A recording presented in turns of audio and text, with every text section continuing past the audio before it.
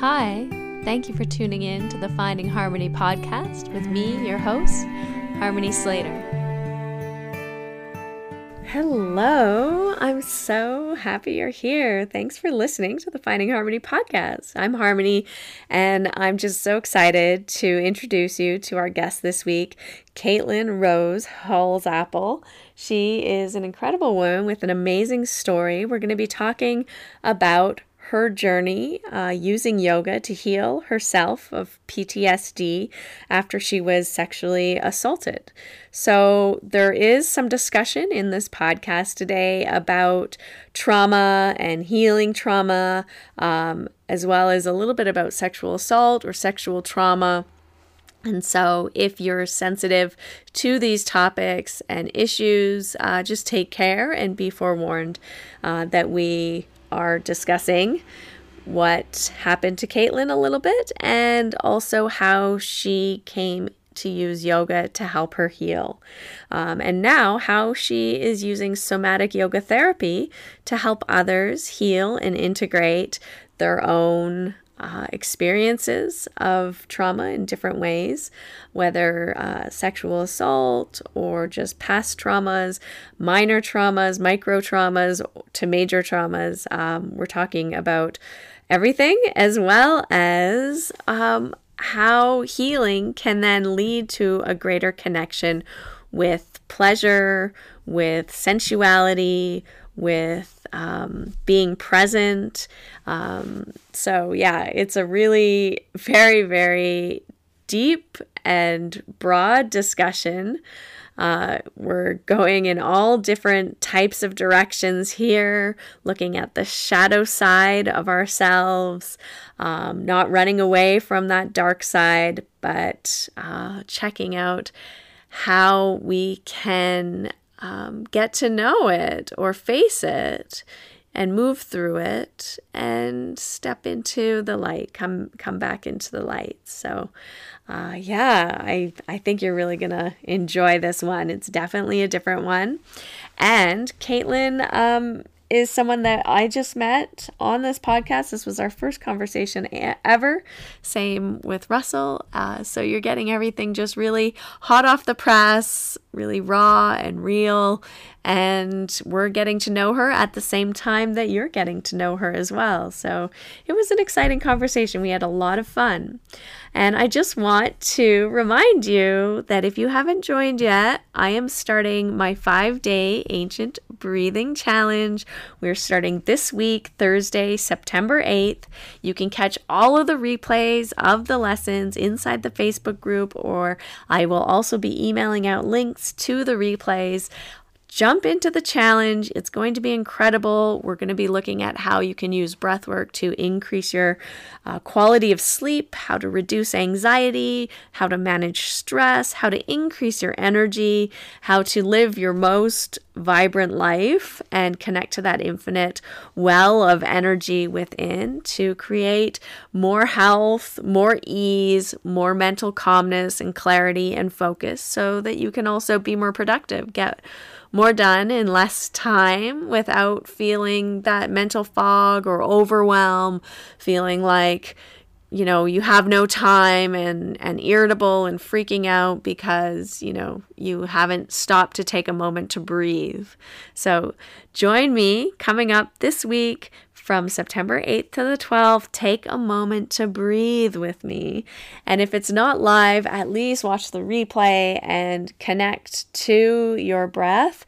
These are simple exercises. They're good for brand new practitioners, brand new beginners, and excellent reminders and just reconnection. Even if you have a pranayama practice or have been practicing breath work before, this is just a new way to look at it and integrate it into your day and life. So you can find all the details in the show notes.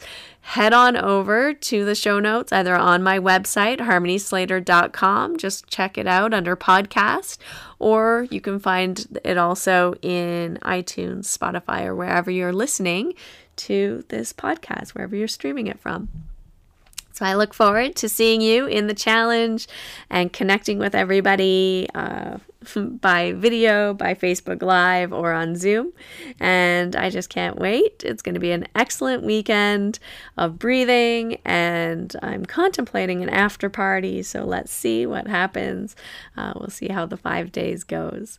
But that's my announcement for this week, and I don't want you to miss this wonderful, wonderful connection and conversation with Kaitlyn. So let's just jump right in there. Hi, welcome to the Finding Harmony podcast. I'm here today with Russell Case. I am so excited today. Yeah. Do you know what happened? What? We were approached by an agent.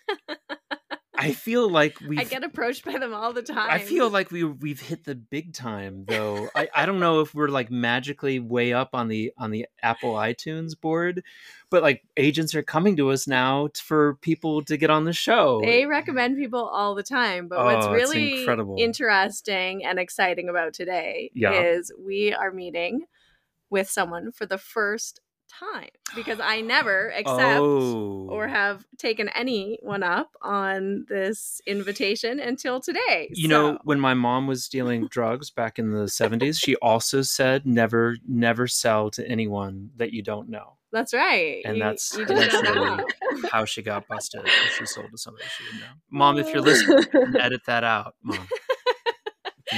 But today we're meeting with a lovely woman, very special person, Kaitlyn Rose Holzapfel. Hi, Kaitlyn. How are you? Hi, I'm honored to be your first stranger on the show. You might be the only one we ever have on the show. You could be the last. We don't know. I'm sure. Yeah. That's so special. Yeah. Yeah, it's great. No, I read your bio and like some things about your experience and your life, and I was like, this girl's cool. She's got some serious things going on. Let's interview her. She is a woman. I know. I think she's quite a bit younger than me, so I could say girl, maybe. Really? Maybe.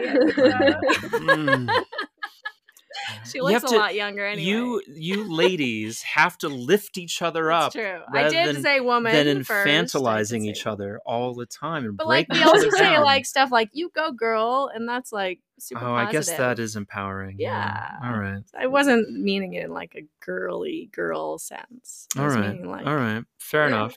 I just think it's something we have to kind of be wise to. Work on? Oh, sure. Would you ever say like "you go, boy"? No. Why? Yeah, that is strange, huh? The most infantilizing thing that we do to each other is the kind of bro talk. It's like, dude, what the fuck? You know, it's like we all just sound like children talking to each other. Yeah, that can happen. It does happen. Maybe we should introduce our guest to. Yeah. We have one listener. Her name is Martha from Florida, and she loves the show. We also have, Valerie is the Finding Harmony podcast fan club president and founder. But she doesn't really listen to the show as much as Martha does. I think they both listen quite regularly, actually. But we should introduce. We have many other listeners too. I think people are going to start to feel jealous that you're not mentioning them all the time. Honestly, there's a whole Swedish contingent that listen to the show devoted.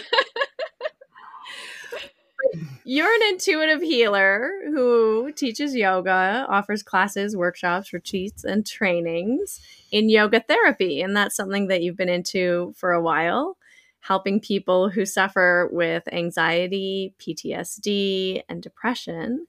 And you're a trauma-informed yoga therapist with a specialty in helping individuals who've experienced sexual trauma or emotional trauma and mental health imbalances, which is very unique and very specialized.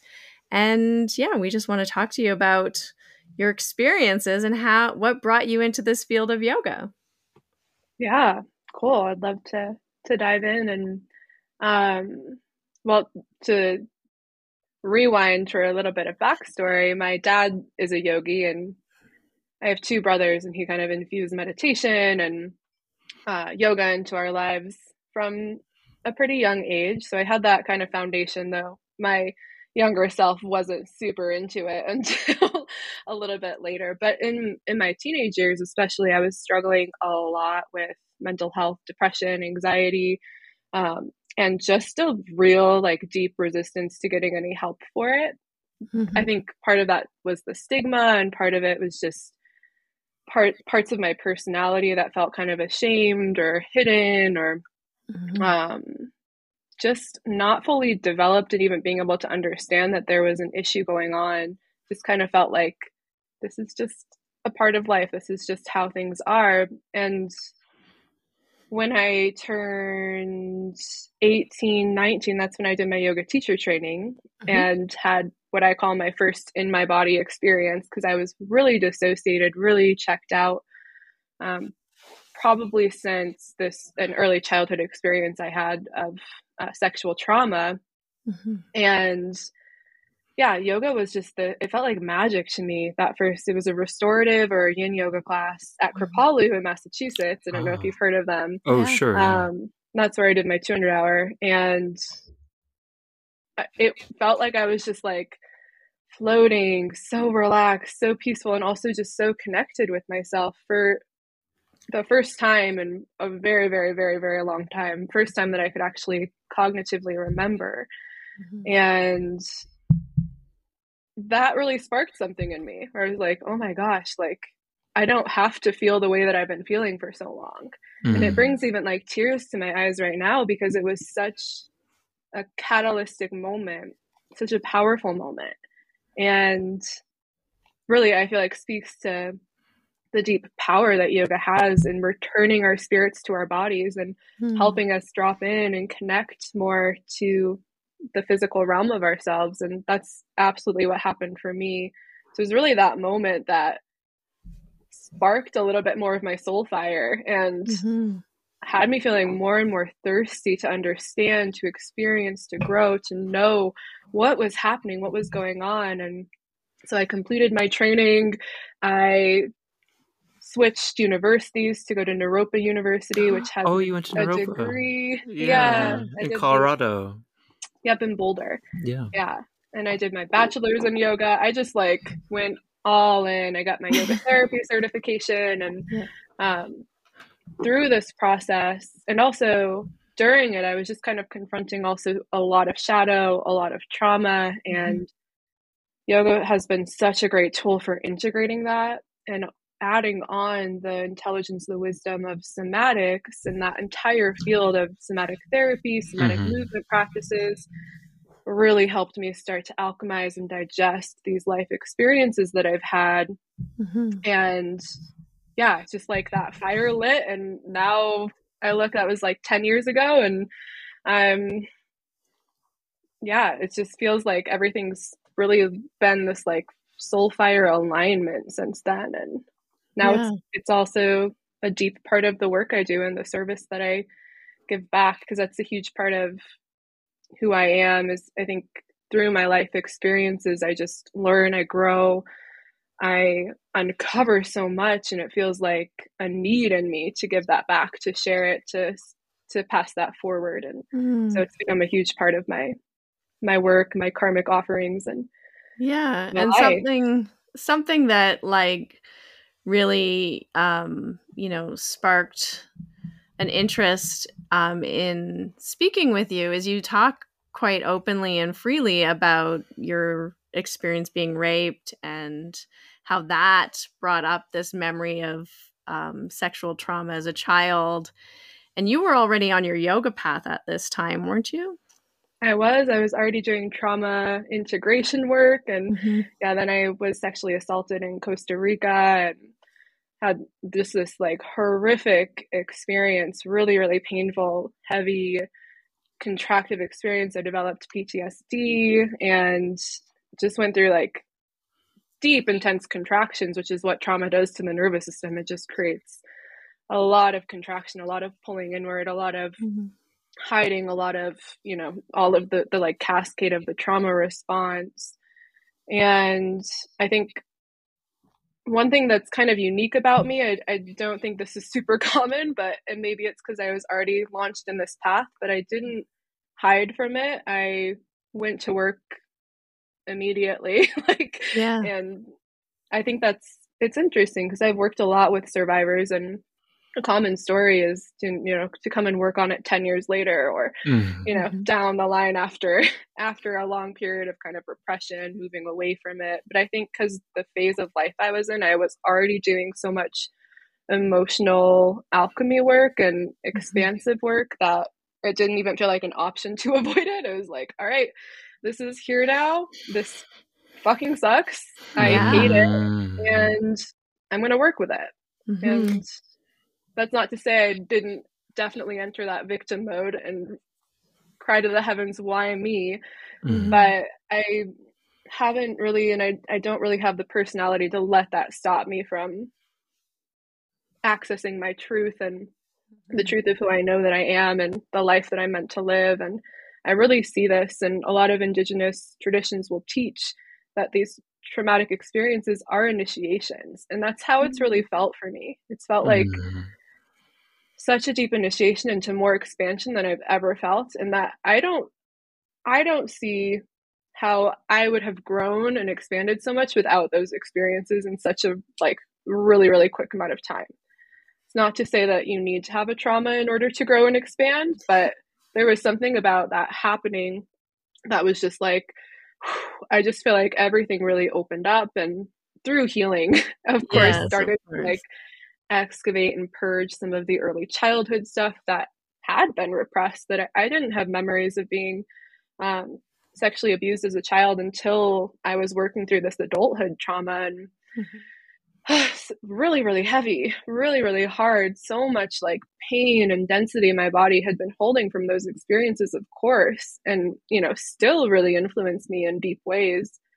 And I know not everybody looks at trauma this way, and I wouldn't expect any survivors to, but I do see the gift in it, and I do feel the gratitude for it. That's the phase that I'm in, which feels like an empowering space to be in relationship with the shit of life. Yeah, 100%.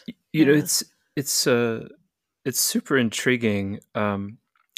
Early on in our podcast, we had my mom on the show to talk about a very kind of similar experience that she had. And I mean, being sexually assaulted has got to be one of the most common experiences for women. But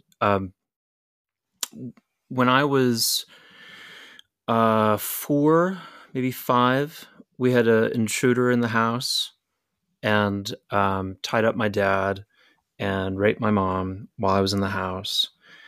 And she talked about, there's so many things that you mentioned that she talked about, that contraction of withdrawing in, of stiffening. And like you said, taking maybe 10, 20, 30 years later to kind of work on how much that had impacted her personality and her way of interacting with other people. I think she was probably much more prone to violence than she was before. Or outbursts. Yeah. And anxiety. Because of the PTSD, basically. Yeah, exactly. And yet she also had one of these kind of very healing experiences, not like an ayahuasca experience, but very similar with MDMA. That was like a way of breaking through that ice, those barriers that she had created. And she said I didn't even remember that I hadn't been feeling joy. And suddenly I was, I can feel joy again. And I had to kind of break through the door a little bit, but this is what it feels like, and this is how to find it again. Yeah. I'm so happy that you bring that up, because MDMA is so transformative for trauma healing. That's been a big tool for me in this experience, and also a actually big informer for the somatic yoga therapy process that I've developed, because from my experience, my research, my knowledge about MDMA and a lot of plant medicines, but MDMA in particular for traumas, is that it helps reconnect you with your body and your body starts to just process and discharge all of the stuck contraction in the tissues that have been blocking you from your joy and from, you know, these expansive life experiences that after a trauma, your nervous system's like, ooh, it's not safe to be expansive. It's not safe to be in my power. It's not safe to be happy. It's not a conscious choice, right? But then we have so many people, so many women who have experienced sexual traumas from really, really subtle to full-on rapes or ongoing sexual abuse. And I feel like there's a lot of women who don't even fully realize how much that's impacting them. And, you know, I see it cutting us off from our actual, like the source of our feminine energy and our feminine power, which is rooted in the womb space and our sexuality. And so I am so happy your mom had that experience, and really believe in for certain people, the use of plant medicines and MDMA in particular for integrating and digesting these wounds, because they're deep, it's painful, and we all need some support. I think in the yoga community, which is a big background that I come from, and it sounds like the both of you as well, there can be a little bit of a stigma that I found around using different plant medicines or you know, not wanting to rely on those tools for your healing, right? Which I understand. And sometimes we need that extra support, especially in like a safe, contained, held space with a guide to help you go to places that you just like, your nervous system is not going to let you go there in your normal conscious state. Yeah, it's something interesting, like even Patanjali in the Yoga Sutras talks about the medicinal plants being of use for bringing about states of samadhi, which is like the full integration and the, you know, balance of the mind, which is the balance of the nervous system, right? So you can't have a balanced mind without having a balanced nervous system. So this deep healing work, you know, and healing from past traumas and recognizing also, like you're saying, the heaviness or the dark sort of spaces within ourselves is really, really important for transformation. Ultimately, we can't really transform ourselves if we're not willing to step into that darkness or step into those areas of our mind that we're not really so excited about looking at. And shedding a little awareness or light into them and exploring like what we're holding on to, or, you know, what's haunting us that we're not thinking about. And being able to, like you say, release it or move through it or forgive it, but like use these healing tools that you're talking about to really step out of that space of being a victim and step into that more empowered space of being a creator and looking at how this can be used to work for you in a sense, right? How it's for your growth or for your transformation.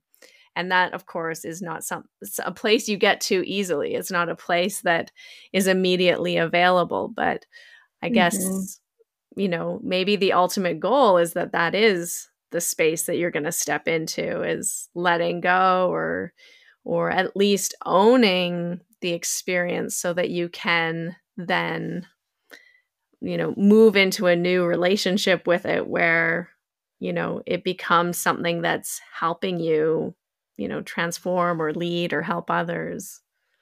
Yeah. And it's hard to do shadow work because it's really sticky in the shadows. It's hard, you know, if you don't have a guide, it's really easy to get stuck there. If you go like that's, I see it so much when I work with people, like, I don't want to go toward that. Like, why can't we just go toward like just the things that I want, the things that feel good? I don't want to go toward the like sticky, dark, heavy stuff. And it's because for the most part, what I hear again and again is like, I don't trust that that's ever going to end. If I go there, I don't trust that I'm ever going to get out of it. I feel like I'm going to be stuck in that forever, right? That's the feeling. And so part of the work is like, and this is when a guide is really needed. Can we go toward that, give yourself the experience of it without the judgment and the shame? Because there's so much shame around those like shadows in ourselves. Let yourself experience, and also let it move through you so that you can see and know and feel that it doesn't have to last forever, that you don't have to get stuck there, that it's just another part of being alive. And that when you go there, you're also expanding your capacity to experience more of the joy and the light. Mm-hmm. And on the other hand, some people come in and they're really stuck in the shadows, and we actually need to get their system a little bit more in the opposite way. Yeah. And so it's all about like finding the movement, because that's the sign of life, is that you're able to flow through the shadow to the light. You're not stuck over here in this kind of spiritual bypassy zone. You're not stuck over here in depression, negativity, the trauma response, but you have mobility. You can move, you can flow through it all. And within that movement, there's a centeredness and a stillness and a stability of your soul, of your essence, of the God self, whatever you want to call it, that's rooted even in the fluctuations and changes of being human and being alive. I love that, like tapping in or connecting to the seer, right? To that true self, or that space that's beyond our human experience, or the God within. I don't know. There's lots of ways to explain it, but it's unchanging and untouched by these experiences. Mm-hmm. Yeah. Yeah. And that's what can be really painful for sexual trauma survivors, especially, is that sometimes it can feel like from that experience, you're being cut off from that source, that power. It can feel like a big grief, a big loss, like you're losing a part of yourself, losing a part of that, connection to God and the divine because of trauma, because it causes a lot of questioning. Like, if God is real, then why is this happening to me? Like, if God is love, why am I having this experience that's so the opposite of that? So it can bring up a lot of questioning, and being able to reconnect and root into that space is so powerful and so healing. It's so interesting to hear you talk this way as a professional therapist. It's so very different from, say, the world that Harmony and I grew up in the 80s, coming of age in the 90s, where if you wanted to do this kind of healing work, you were kind of left in like an industrial warehouse in Chicago doing a bunch of LSD, and you didn't have access to a therapist who was able to speak this way coherently and with the structure around you. It's struck me that I had a friend who was at the Institute of Transpersonal Psychology in San Francisco, which is kind of a similar school to Naropa, where they're doing that kind of, I think it's Alchemy work, where you're doing like this somatic therapy work, where I wonder if you can talk to us about that transition in therapy from, say, just talk therapy, which is sometimes re-traumatizing, to this inclination towards somatic therapy, where people are suggesting modalities of healing work, like yoga or breathing, and that seems like it's in a very kind of subtle way, like an extraordinarily transformative event that's happening in our culture. Totally. Yeah. So I'm not a psychotherapist, but I'll speak to it because my partner's in school for psychotherapy, and I have being a Naropa person, and I know, and I'm in a lot of psychotherapy circles, but the therapeutic process that I do is somatic yoga therapy, which is not really about talking too much at all. I mean, the talking does happen, but it's definitely more process oriented, experience oriented, which is just a different phase of healing, right? So there's kind of 3 different phases we can look at within the healing spiral, right? And it's a spiral, not a line. So you can kind of bounce back and forth between them. You can be in multiple at the same time. But the first one is all about like stabilization. So this is putting any fires out and just literally like feeling like, okay, I'm okay right now. Things like the house isn't on fire. There's no threats around. So for some people, this might include, using a hotline, going to those crisis or victim support agencies, like really just getting those like fundamental survival needs met. That's the first stage that, a lot of people are still in, and it's hard to do much healing, much integration when you're still being triggered or traumatized over and over and over again. So that's a really important, like very earth element, very just like, let's literally just get you to a space where you are physically and emotionally safe. And then once that's able to happen, starting to kind of tell your story, make sense out of things, connect with a support group, talk with a therapist, process in that more like intellectual space. That's really important too, because a lot of trauma survivors are really confused about what happened. It doesn't make sense. They're trying to make meaning out of it, find stories, try to figure out like, oh, what did I do wrong? What did I do to create this experience? And there's a lot of shame, guilting, blaming that can become really internalized. And this phase is so important for making meaning, making sense out of things, understanding just like explicitly what has even happened here. And also, I feel like this is a stage where you get to really claim and own your victimhood. Like you get to be in that victim space and you get to like really acknowledge, I have been victimized here. I have experienced some painful stuff. And that can be a really important phase. But a lot of people don't go beyond that. And then they get kind of stuck in the story. They get kind of stuck in the victimhood. They get kind of stuck in those old narratives and don't always fully know how to go beyond that. And that's where I feel like somatic work really thrives. It's for people who are in that phase of being ready to actually integrate, being ready to meet the feelings that were way too much at the time so that they can be processed, moved through, and discharged from the body so that they no longer have to be controlling these subconscious protective behaviors that keep you in protective mechanisms such as deflection or rage or anxiety or depression. All of these are protectors. So we don't have to judge or shame them. And once you're able to go underneath to like, what's being protected here? What needed protection? What needed more love? What needed more boundary? What needed to happen in this experience that didn't actually get to happen? Once that's able to move through, then there's just a whole lot of freedom in the physical and the energy body for your energy to go toward its more natural state of fluid movement and expansion, which is also a part of being human. Contraction and trauma, this is a part of it, you know. In some traditions, they say being born is a trauma because you're going from this vast, expansive soul self to this limited, tiny baby human that has a lot of needs and has a lot of limitations. And that in itself can feel like, what the fuck is going on? Yeah, that was my experience for sure. Yeah, I love it. Me too. I have this, sometimes what will come up for me is just this like existential depression because I'm like, you know, when you connect more with your spiritual self and you know and you feel the possibilities and expansion, being human can feel really hard. It's just like being human in itself is a contractive experience, right?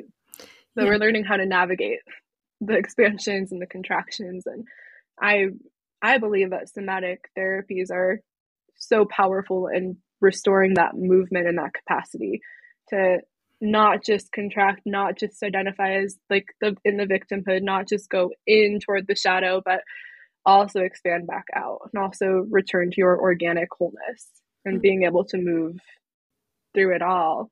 That's the sign of health, of swasta, is that movement. I love that. That's one of the most intriguing things about a yoga room is that you're walking in to a room and every unique individual, you know, who is limited in that form is working with a body that's been working for them to survive.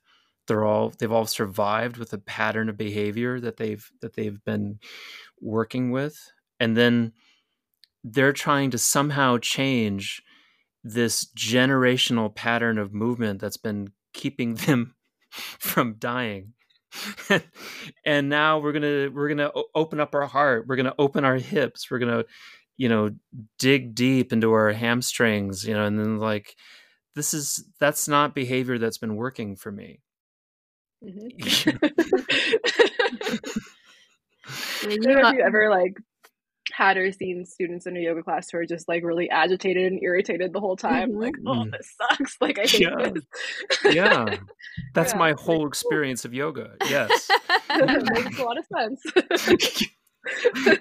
It's interesting that you bring up that second phase of really like, you know, stepping into that space of recognizing that you were victimized. Because I think, like, especially when you experience trauma at a young age, you know, and this was my experience when I was sexually assaulted as a teenager, I didn't really own that space at all, right? It's like skipping over that whole second stage and just moving into like suppress, like forget about it, disassociate. Didn't happen. Moving on, you know, and then you build up, like you're saying, those layers, like that toughness, right? That harder kind of shell, whether it's visible or not, that's a protective mechanism, right? And later on, and maybe this was also your experience after you were sexually assaulted and you had these memories of being sexually traumatized as a child,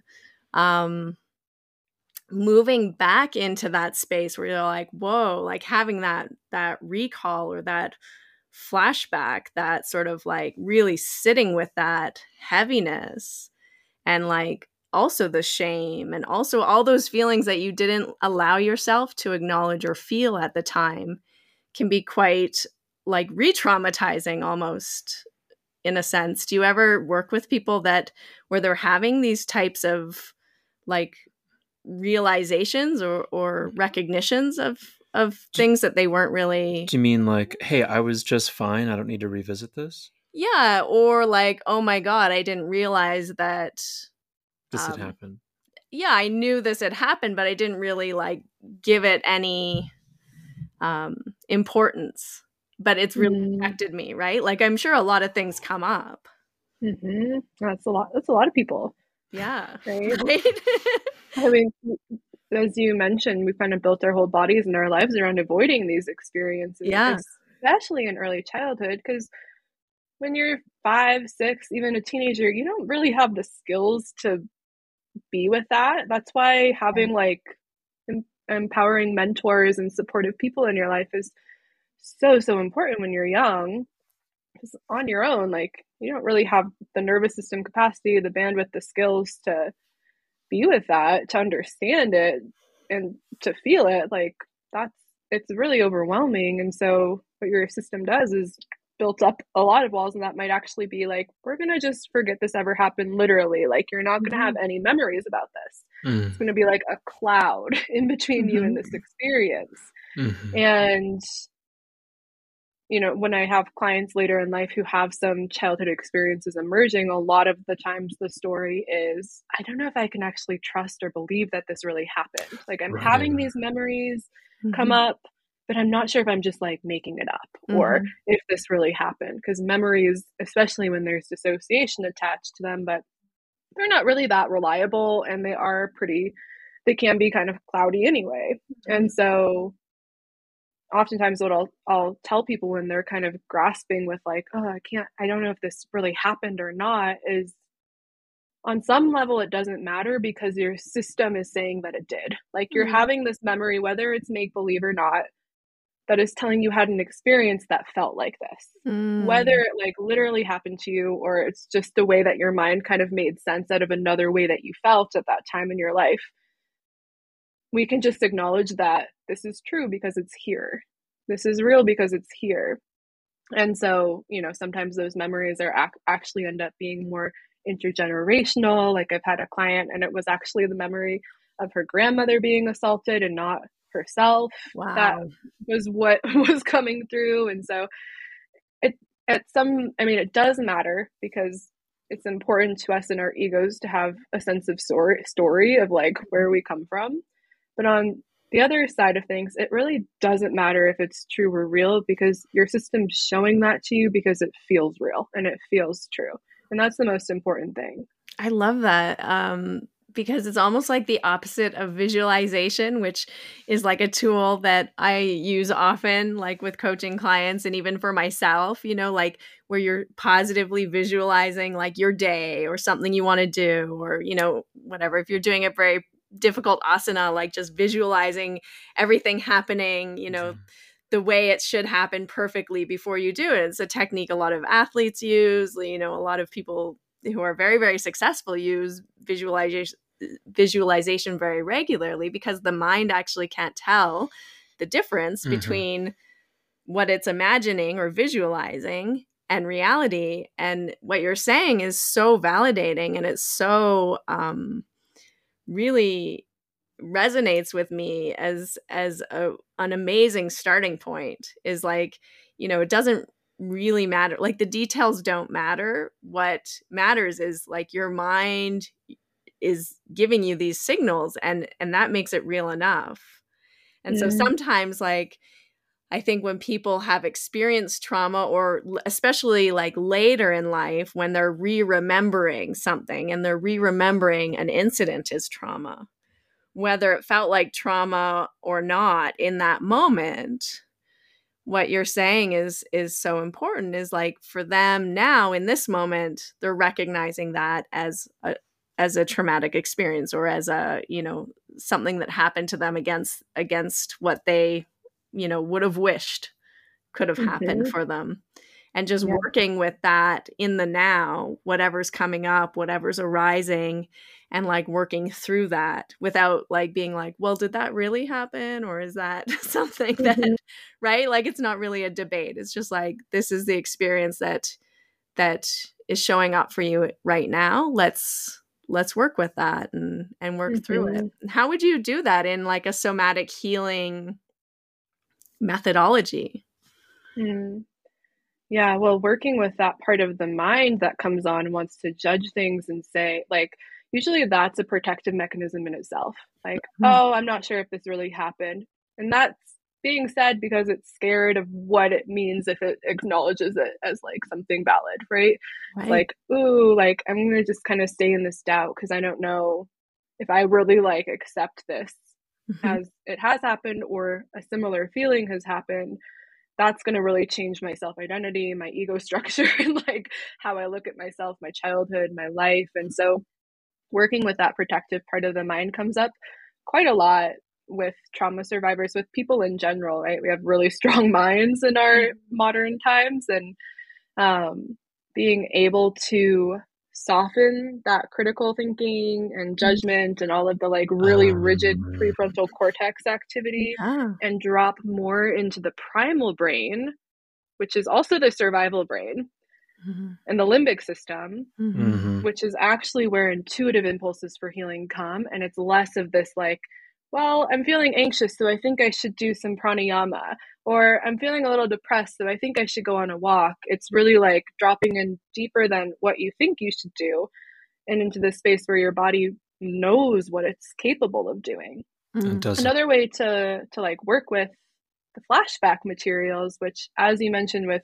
visualization, it feels like it's happening again in that present moment. All of the stress hormones that happen in the initial experience, literally those are all reactivated, re-triggered. So flashbacks can be really, really hard and almost like hijack your whole system.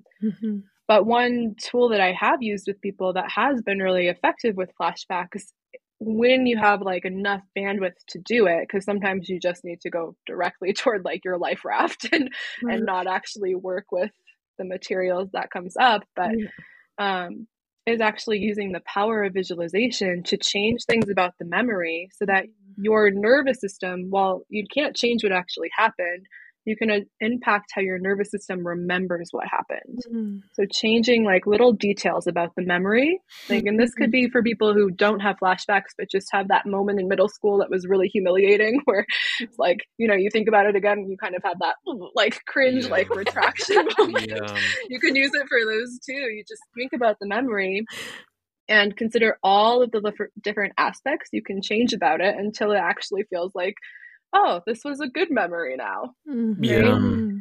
And doing that when flashbacks or old memory comes up can be a really powerful way just to feed your nervous system some different information. Yeah. Wow. Yeah, I did that with back bends, actually. I converted it from a death experience into a rebirth experience. Is like, I'm going to die if I do this, to like, I get to do this and then it's all over. And I can move on. And I'm going to be expansive. I'm going to be after I do it. expansive and I'm going to not have to do it for another 24 hours. Yeah. What types of asanas do you use when you're working with people who have experienced trauma and they're coming to you for healing and they're looking to, like, you know, move more into that expansive space and release some of that contractive, like, closed energy? Yeah. There's two different ways that I work with asana. Mm-hmm. The first one's going to be more of like the traditional way that you would work with them, which is like, let's get you in your body and do some movements, and in a trauma sensitive and nervous system informed way, where we're really working with sensuality and connection to the physical present environment and safety in the body. I don't do this often in one-on-one work, but in like trauma informed group classes, we'll do more, you know, typical yoga asana. But in the somatic yoga therapy process, we don't really do asana in the traditional sense at all. It's more sahaja asana, which is intuitive, spontaneous movement that comes from inside of you. It doesn't come from an external source telling you, lift your arms to a T, bend your front knee, and come into a warrior two. It's more, let's feel into the body, what sensations are here. Perhaps that like closedness that you mentioned around the chest, the guardedness here, right? Like perhaps there's a bit of a tightening in the heart center. Maybe it feels really heavy and dark, and maybe it naturally has your body wanting to like curl up and do this in the fetal position, right? And we let the body do that, and we let the body have that full contractive experience, because so much of how these patterns persist in our body come from resisting, like, oh, it's not good for me to hunch over, so I'm not going to do that, right? Actually giving yourself and your sensory motor neurons permission, conscious permission, to do what they want to do to protect you. Yeah. That's what they need in order to release that desire to crunch in. And we can kind of pendulate back and forth between this and maybe the opposite posture, which might be like just slightly lifting up. Maybe that feels intense enough. And then coming back into a protective space, and then coming into more expansion, and then back to protection. And then maybe we go all the way into a back bend, and then maybe we come back. And what we're doing is that spanda, which is that tantric word meaning we can expand and we can contract. We can pull inward and we can get expansive. And so that's oftentimes how the movement, the asana part of somatic yoga therapy looks. And it's going to be a little bit different in each area of the body, but what we're really looking for is what are the tissues protectively trying to do that isn't being allowed to happen? Because when we don't allow the contraction to fully happen, that neurocircuitry gets stuck in a loop, gets kind of numb, gets kind of cut off.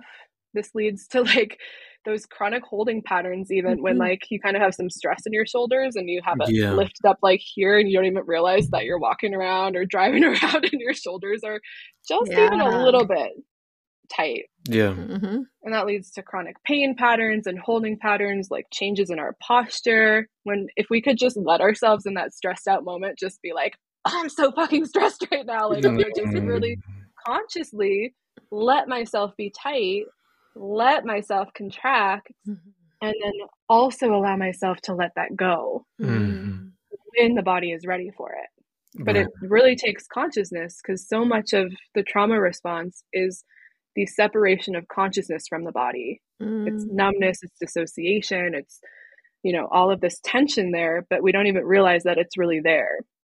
So the more you're able to work with this is the sensory motor nervous system, which is sensing and feeling your body and moving your body in a conscious way. And if you can move your body while you're sensing and feeling it, magic happens, right? And when you're allowing yourself to follow the impulses of your body, when you trust your body, even if your conscious mind is like, I don't think this is a really good posture for me to like walk around my life in. I don't really know if I want to be here all the time. If you can trust that when you go there, when you acknowledge it, when you embody it, it's not going to stay forever. In fact, it's going to allow you to soften and release when you allow yourself to go toward it. That's when things purely from like a physical perspective start to really shift. And that's why we can like work with trauma in the body without necessarily ever having to go toward the story or the memory. But what's also interesting is that when you're in this space, a memory might come up, an emotion might come up, a feeling, a deepening might come up from that. And we just allow that to be there and to process, because part of what's happening there is that the cellular tissues are starting to release it. Again, you need enough bandwidth to do this, because sometimes we're in this space and the memory comes up and it triggers that feeling of like, I'm going to be stuck in this forever, right? I can't handle this. So we're always kind of looking to approach this heaviness, this shadow, the contractions with enough of that sense of like, I got this, I can be with this, I can feel this, I trust myself enough to feel this. And that's what really helps things start to fully move through. We get really stuck in those moments of not trusting ourselves. That's so interesting. It really resonates with an exercise I did with school teachers, and it was really kind of like a magic trick.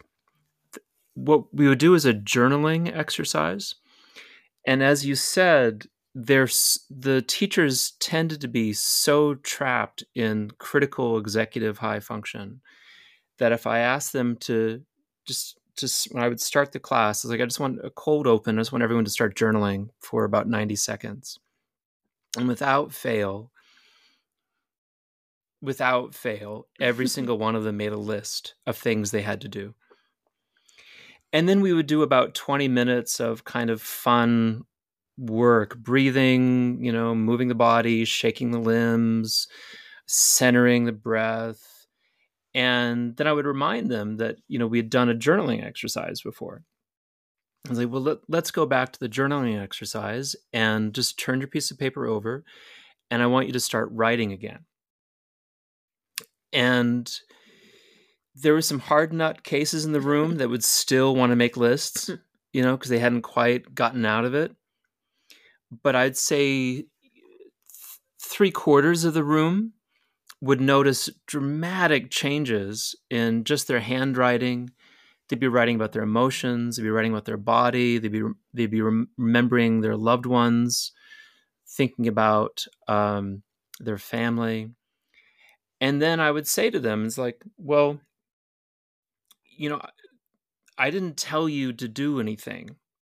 You decided, your brain decided to write a particular way given the circumstances that you're in.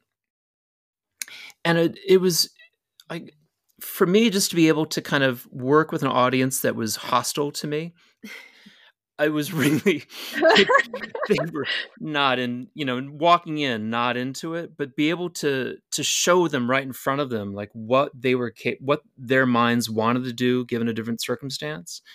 It was a phenomenal exercise. And so much of what you're saying seems to be tied into getting your body to do different things, that you feel different ways and think different things. Yeah, we get really caught in the web of the thinking mind. And so, this is why yoga is so powerful, or going on a walk, or dancing. I love to dance, and doing something, especially that physically is going to challenge you and physically is going to have you learning a new way of moving. Right. Because that's what's going to break the head out of its habitual thinking. If you're learning like a new asana or movement pattern, I've been really exploring. I don't know if you're familiar with Ido Portal, but he's a movement teacher. And we have a gym here in Boulder. Did Mark Roberts do that? Maybe. Yeah. Really fascinating, like just exploring new kind of funky ways to move the body. Literally the point of it is to be confused when you're doing it. Right. To be like, what? Like, wait, where does my hand go? What? And like having that puzzle that your body gets to figure out. and afterwards you're like, oh, I was really present with this because I had to be.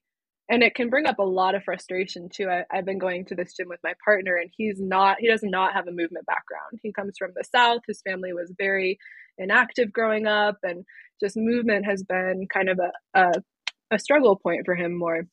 So we'll go to the same class and we'll do the same experience, and he'll bump up against a lot of like frustration around it, and like, oh, this feels so challenging, this feels so hard. And but then when he has those big breakthroughs, just like so much confidence comes through, and that feeling, that like rush of like, oh, I just did something really cool that took me a while to figure out, that was hard, that was confusing, but now I know it, and now I can do it really fluidly and flow through it. And it's really cool to give your body that chance to take time to figure out this puzzle and then enter more of a flow state with what you're learning.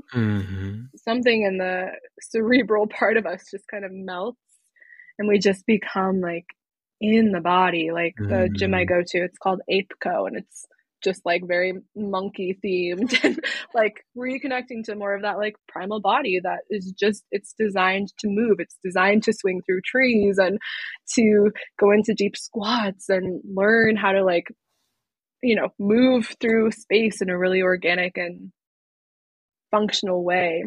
So it's really powerful to give. And even like I've been teaching a beginner's yoga class, and newer students who've never done yoga before, it's just like, wait, you want my arm to do what? Or like that moment where it's like, I feel like totally lost and confused with what's happening. That's so important for us to have that. That's so important for us to have those moments. Right. Yeah. It reminds me of this wonderful scene in Lost in Translation with Bill Murray and Scarlett Johansson. And she's really bored in the hotel. And she goes to a flower arrangement class. And she walked in, and I could see like she was totally bemused and confused by the experience, because the teacher would just take a flower and put it in the stand and then point to her like, put it in the stand. And like, and she was there as a Westerner with, you know, high critical function and faculties, is like, aren't we going to talk this through a bit more? No, this is a somatic experience. You're just in a flow state. And I'm not even going to tell you that. And that confusion is a kind of punch in the face by a Zen teacher. You know, like, yeah, do. And I'm like, be. I'm like, no, I'm here to kind of think this out.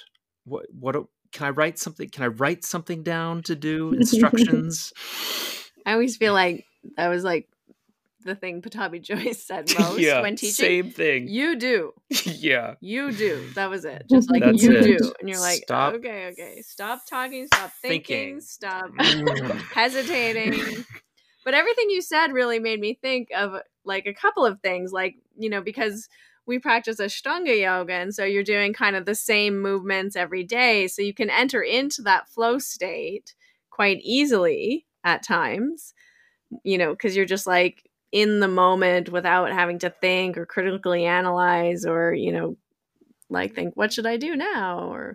But also the idea of like putting your body in new patterns and different patterns, you know, you don't really get so much of that. And I think sometimes, especially if you've experienced trauma, you need to actually do that, like you're saying, and it can be really healing.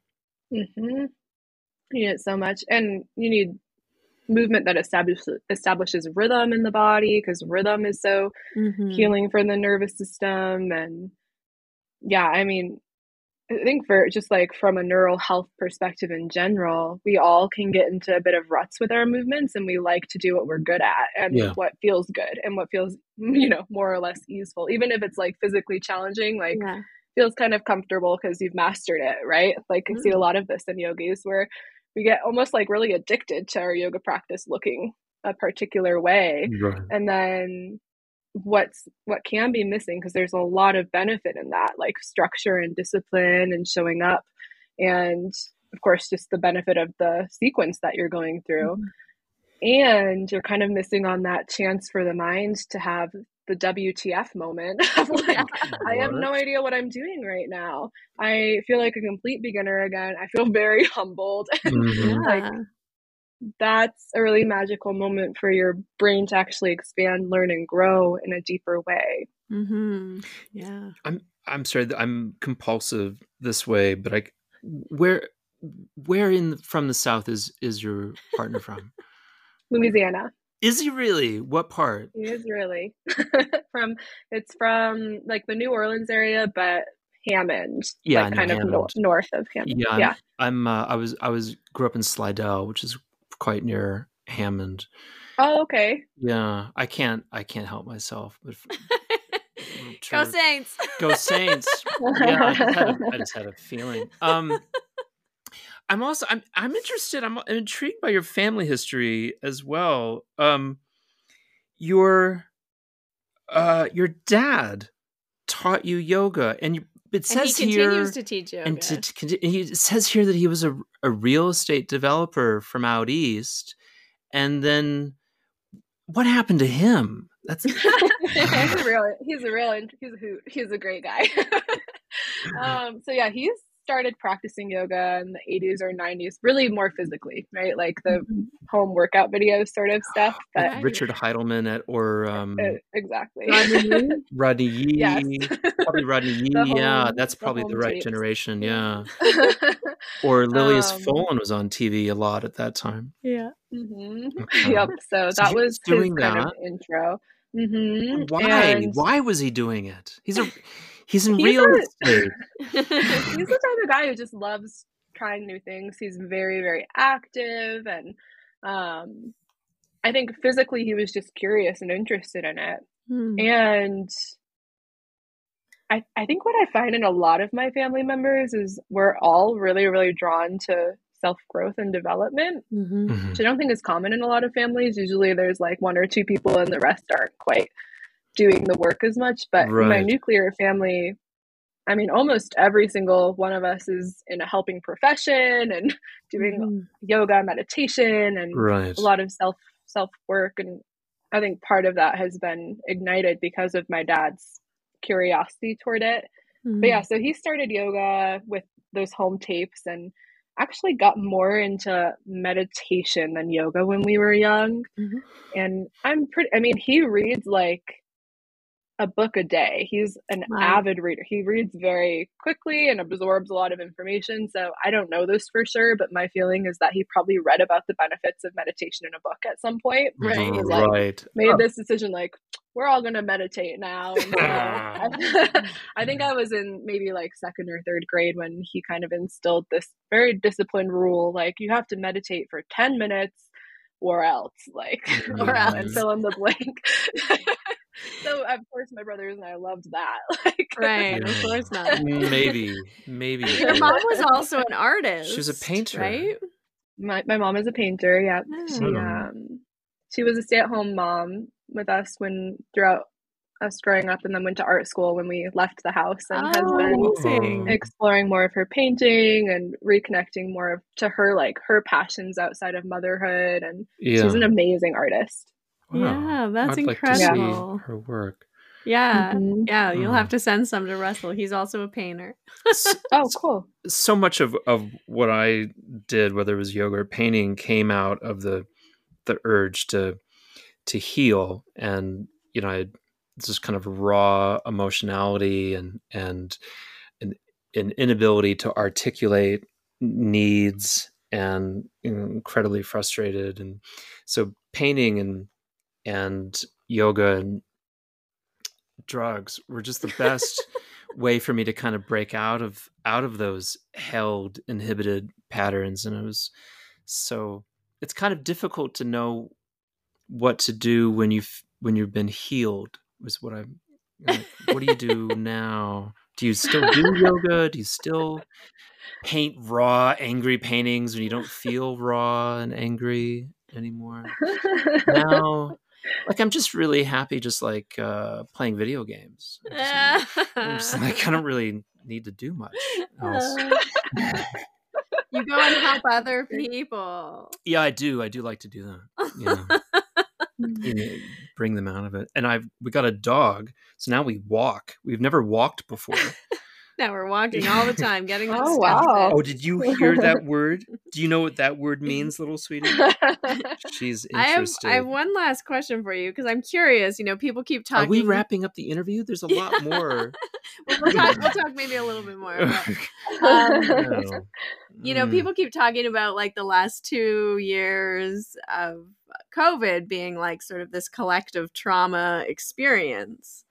And have you noticed like this, I guess, subtle held trauma showing up in people's bodies in a particular way? Or have you been working with people to kind of release some of the stuff that, we haven't processed consciously even yet? Mm-hmm.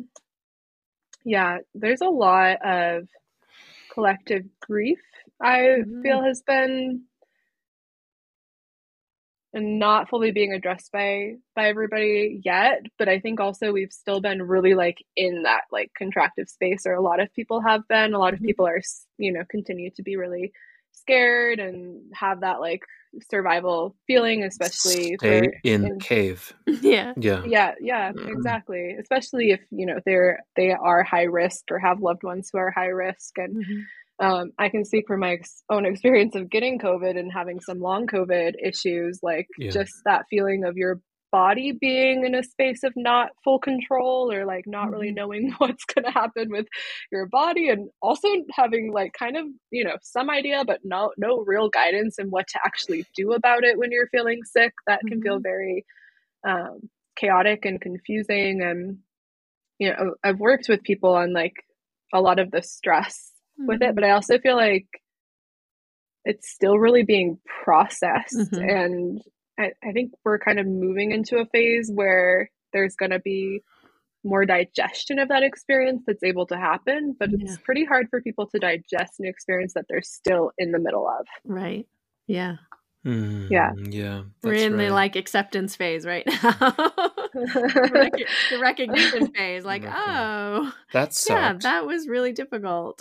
Or from my experience, this is exactly the same. It's just stay home, don't do anything. It was like paradise, honestly. And you've created something called Her Temple, and I think this is like your training program or membership. Can you explain a little bit about what that is and what's the essence of it? It sounds very goddessy. Yeah, so it's all about what we've talked about, helping women reclaim and reconnect to the power in the body and in the womb space that gets so fractured and severed after big or little trauma experiences. It's really about coming into more of like empowerment, stepping back into your sense of self and home. I also have a program called the Somatic Alchemy training, which is training practitioners in somatic yoga therapy, especially women who identify as like empaths and healers and want to reclaim and activate that aspect of themselves. That can also, like, we have a lot of witch wounds that can come up around really being in our magic and being in our healing powers. And so it's a lot about healing from that and learning the somatic yoga therapy process to bring forward into the world. So that's what her temple offers, as well as a lot of other beautiful experiences for women. Cool. This might be the kind of thing that you would cut out. But I was thinking about this earlier today, and I was thinking about sexuality and something that you mentioned about the over cerebral, over executive functioning in our modern lives kind of reminded me of it. That I've often kind of felt a little bit different from my hey bro friends, my bros, and that sexuality for me was hyper cerebral, and the ability to kind of just relax, don't do it, let the body do it was like impossible. And I've always had to imagine and fantasize that I was having sex to make me feel like I was having sex when I was having sex.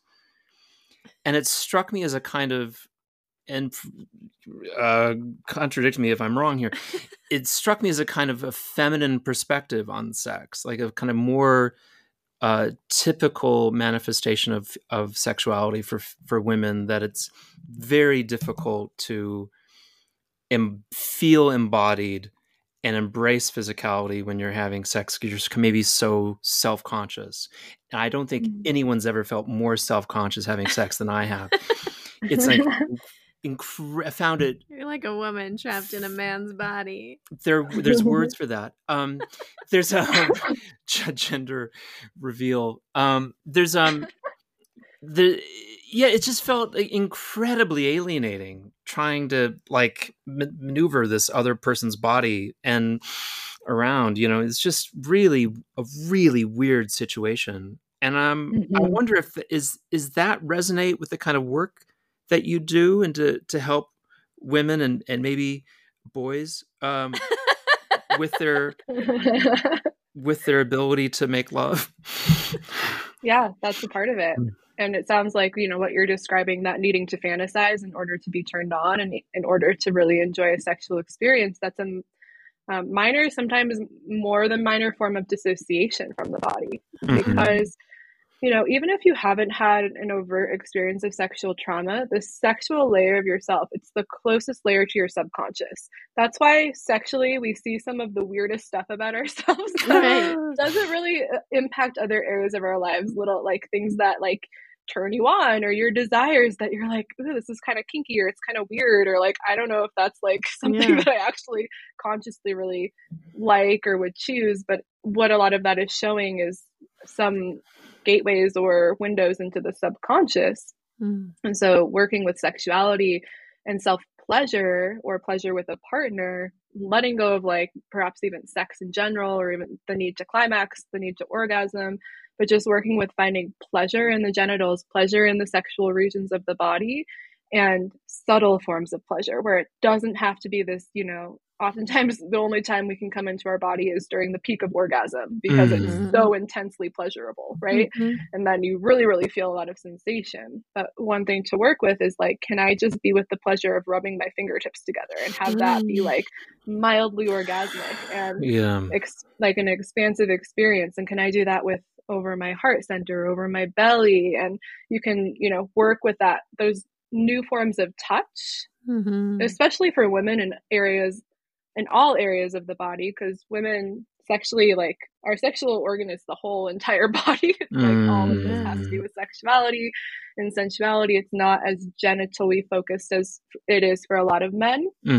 But working with, changing how you pleasure yourself, changing the ways that you have sex where it becomes less addictive and less habitual, because usually neurocircuitry wise, we have one way that takes us to climax, and we go that route every single time because we want that, get off. We want that experience, and that can be great. And part of what expands your sexual capacity, which is also where feminine and masculine and, non-binary even power resides, is in the genitals. It's in the womb space. It's in that region of the body.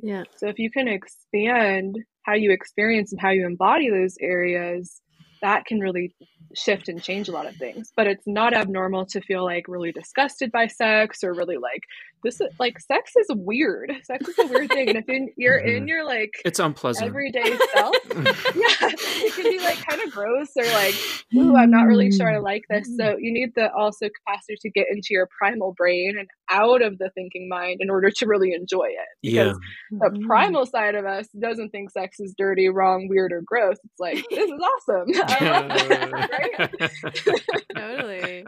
I think that's why like so many women too like do have trouble experiencing pleasure at times, because like if you're stuck in that, prefrontal cortex where you're thinking and planning, and especially moms with kids, and like you're organizing 3 different schedules, and you're like always just like in that executive functioning, it's really hard to feel relaxed and feel at ease and feel like in your body space and like connected to your body.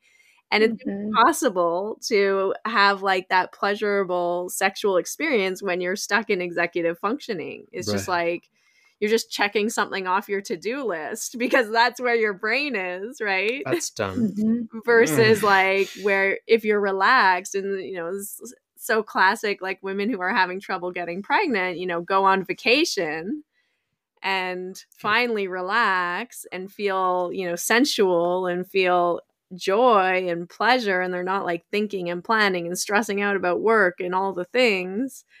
And then they get pregnant because their body's like actually in that relaxed, receptive space. Whereas I think that, you know, sympathetic nervous system overload where you're constantly thinking all the time is, you know, it's important for us to learn how to get out of it as women because it's definitely a detriment to experiencing pleasure in our lives, I feel.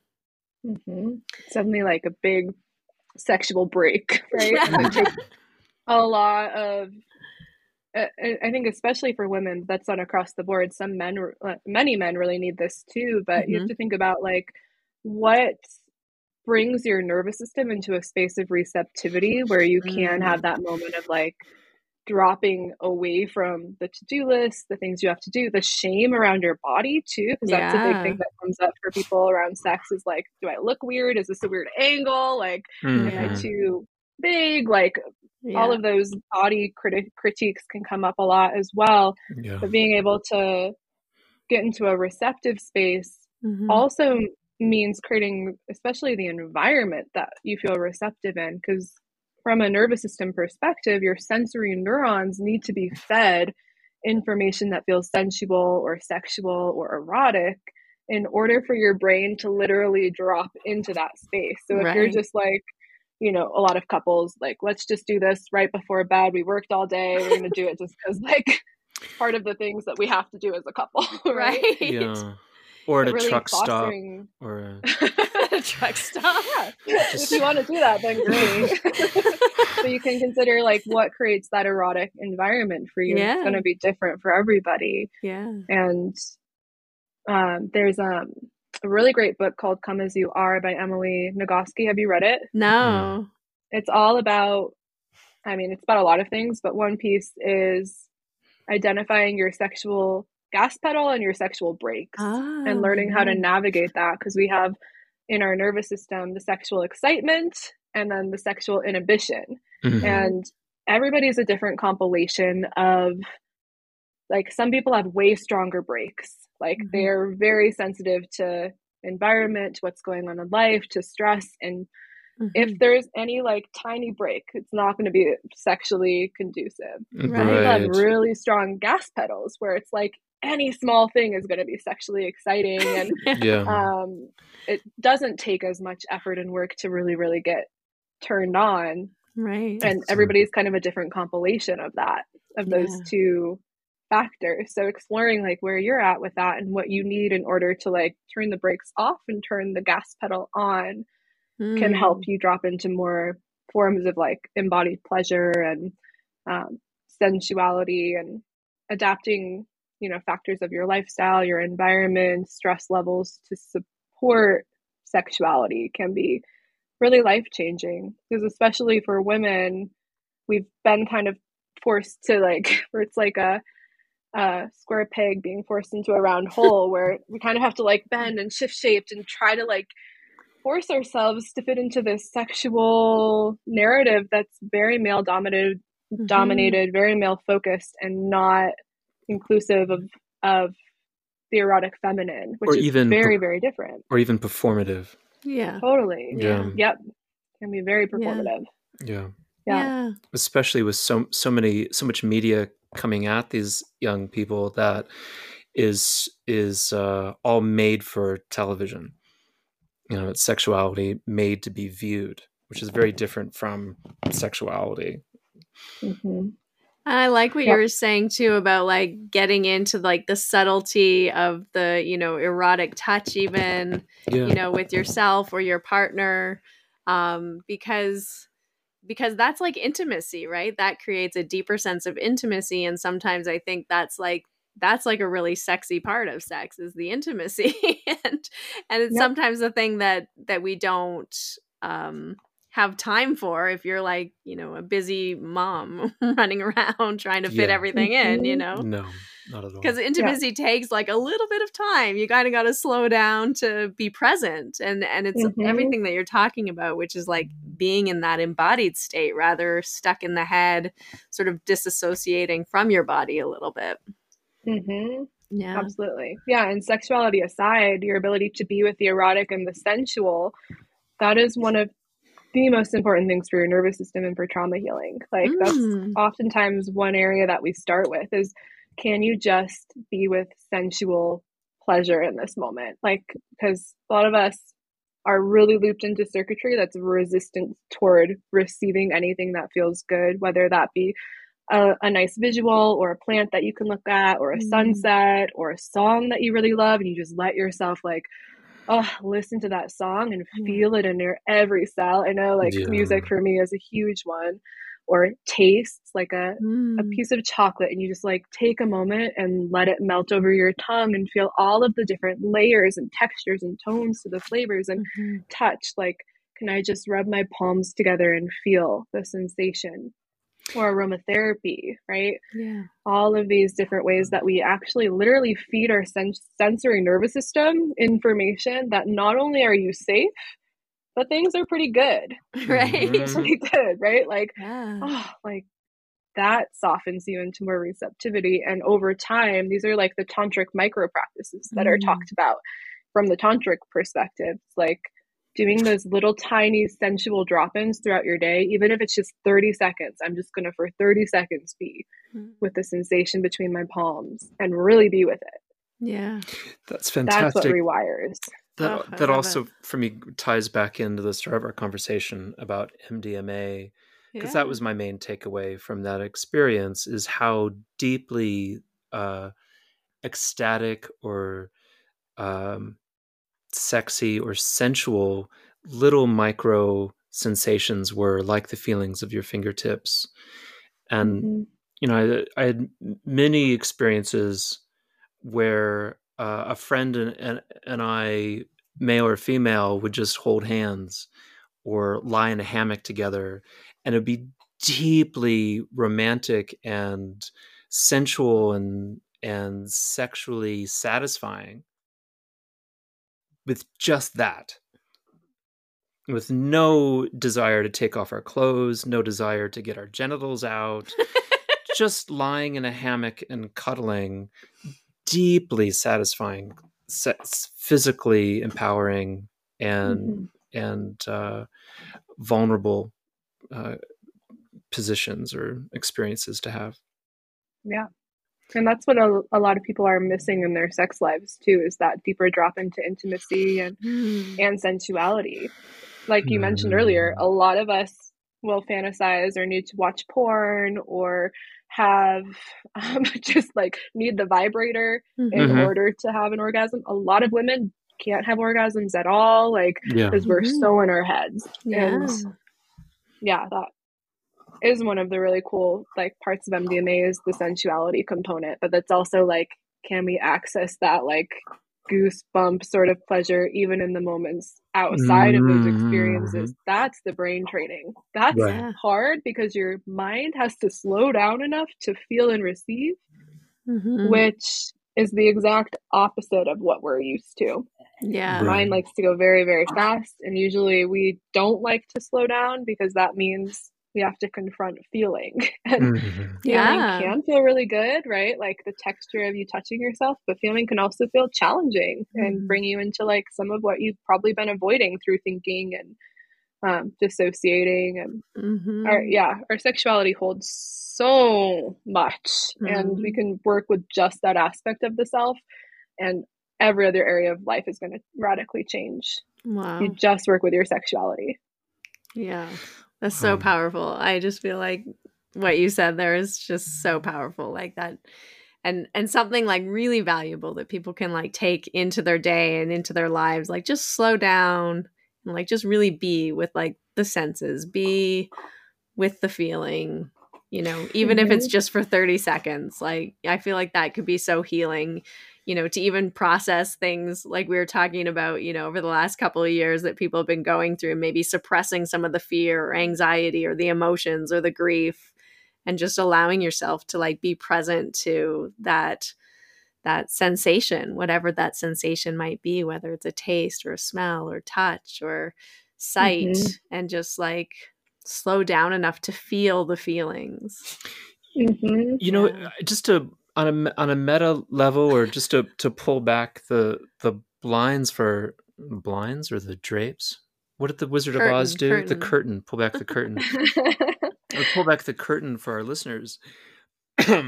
This is a very intimate experience for Harmony and I when we do the podcast. Because what we do, for whatever reason, we share headphones. And I don't know why we do that, because there are splitters out there and they're very good headphones we could both use. We could sit across the table from each other.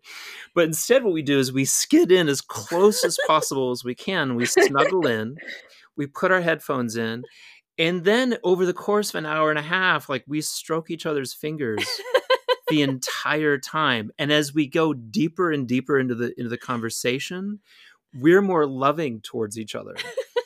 And when we're like kind of struggling with the conversation, like we're not like touching each other as much. And it's just to say it's sex, but it's also, not climax oriented. It's just lovemaking. It's the exchange of energy. Yeah, which is what sex really is.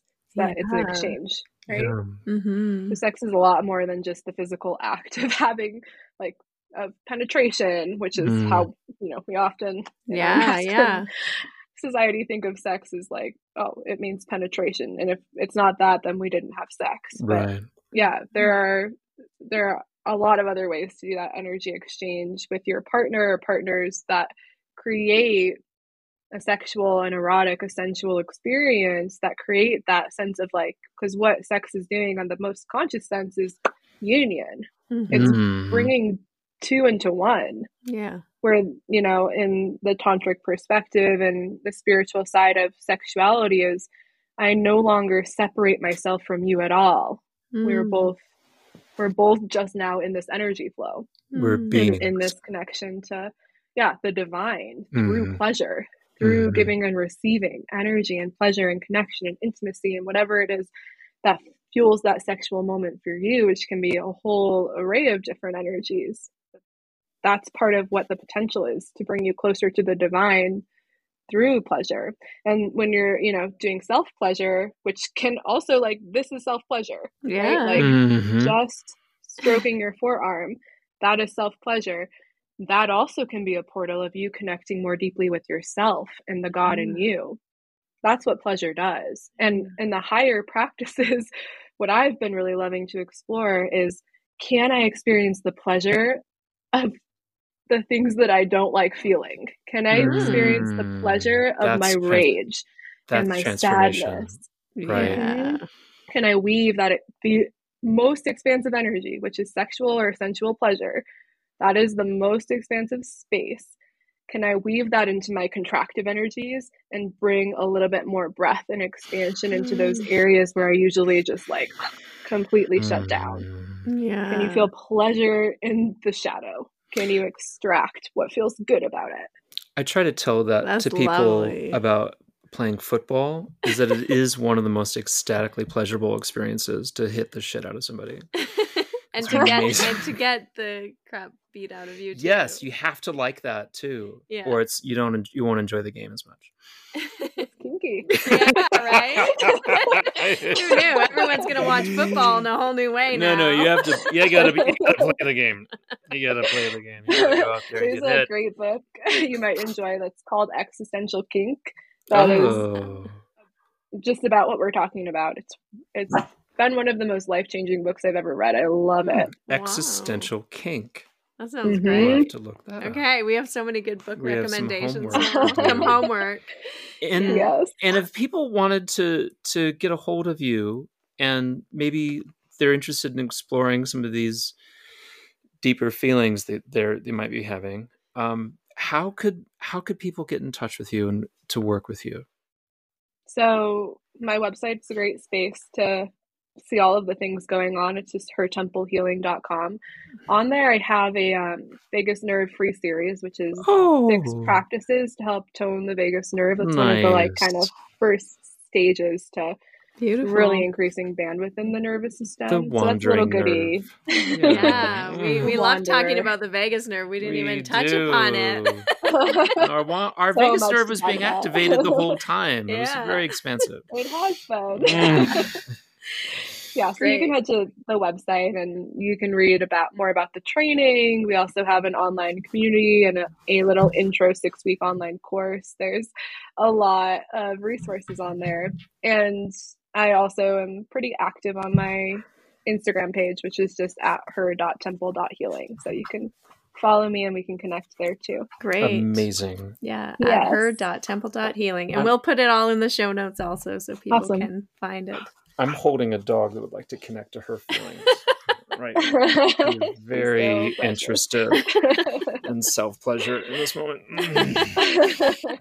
Well, thank you so much for being our very first guest on our podcast that was recommended from an outside source. And it was such an enjoyable and pleasurable conversation. Very much a pleasure to get to know you and to meet you. Yeah, it was wonderful. Thanks for your playfulness and sweetness and just spontaneity too with the conversation. It's been fun. It was great. Thank you. Yeah. Awesome. Well, if you'd like to learn more about the vagus nerve and how it works to help you switch from your sympathetic, your fight or flight response into a more parasympathetic, a rest and digest state, then don't wait. Sign up for my 5-day ancient breathing challenge, where we are going to talk about how the vagus nerve helps to create more resiliency within our nervous system and allows us to experience more pleasure, more relaxation, and more embodiment, and how yoga practices and different breathwork practices can really be used to enhance our connection and strengthen our vagal tone. So come into my 5-day ancient breathing challenge. I look forward to seeing you there. We start this Thursday, September 8th, and it's going to be really, really good.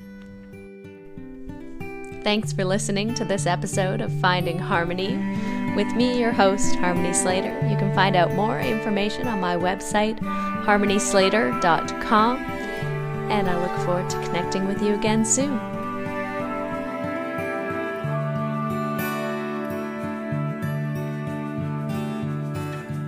Standing in eternity's shadow, watching the breaking waves. There's a hard wind and the soil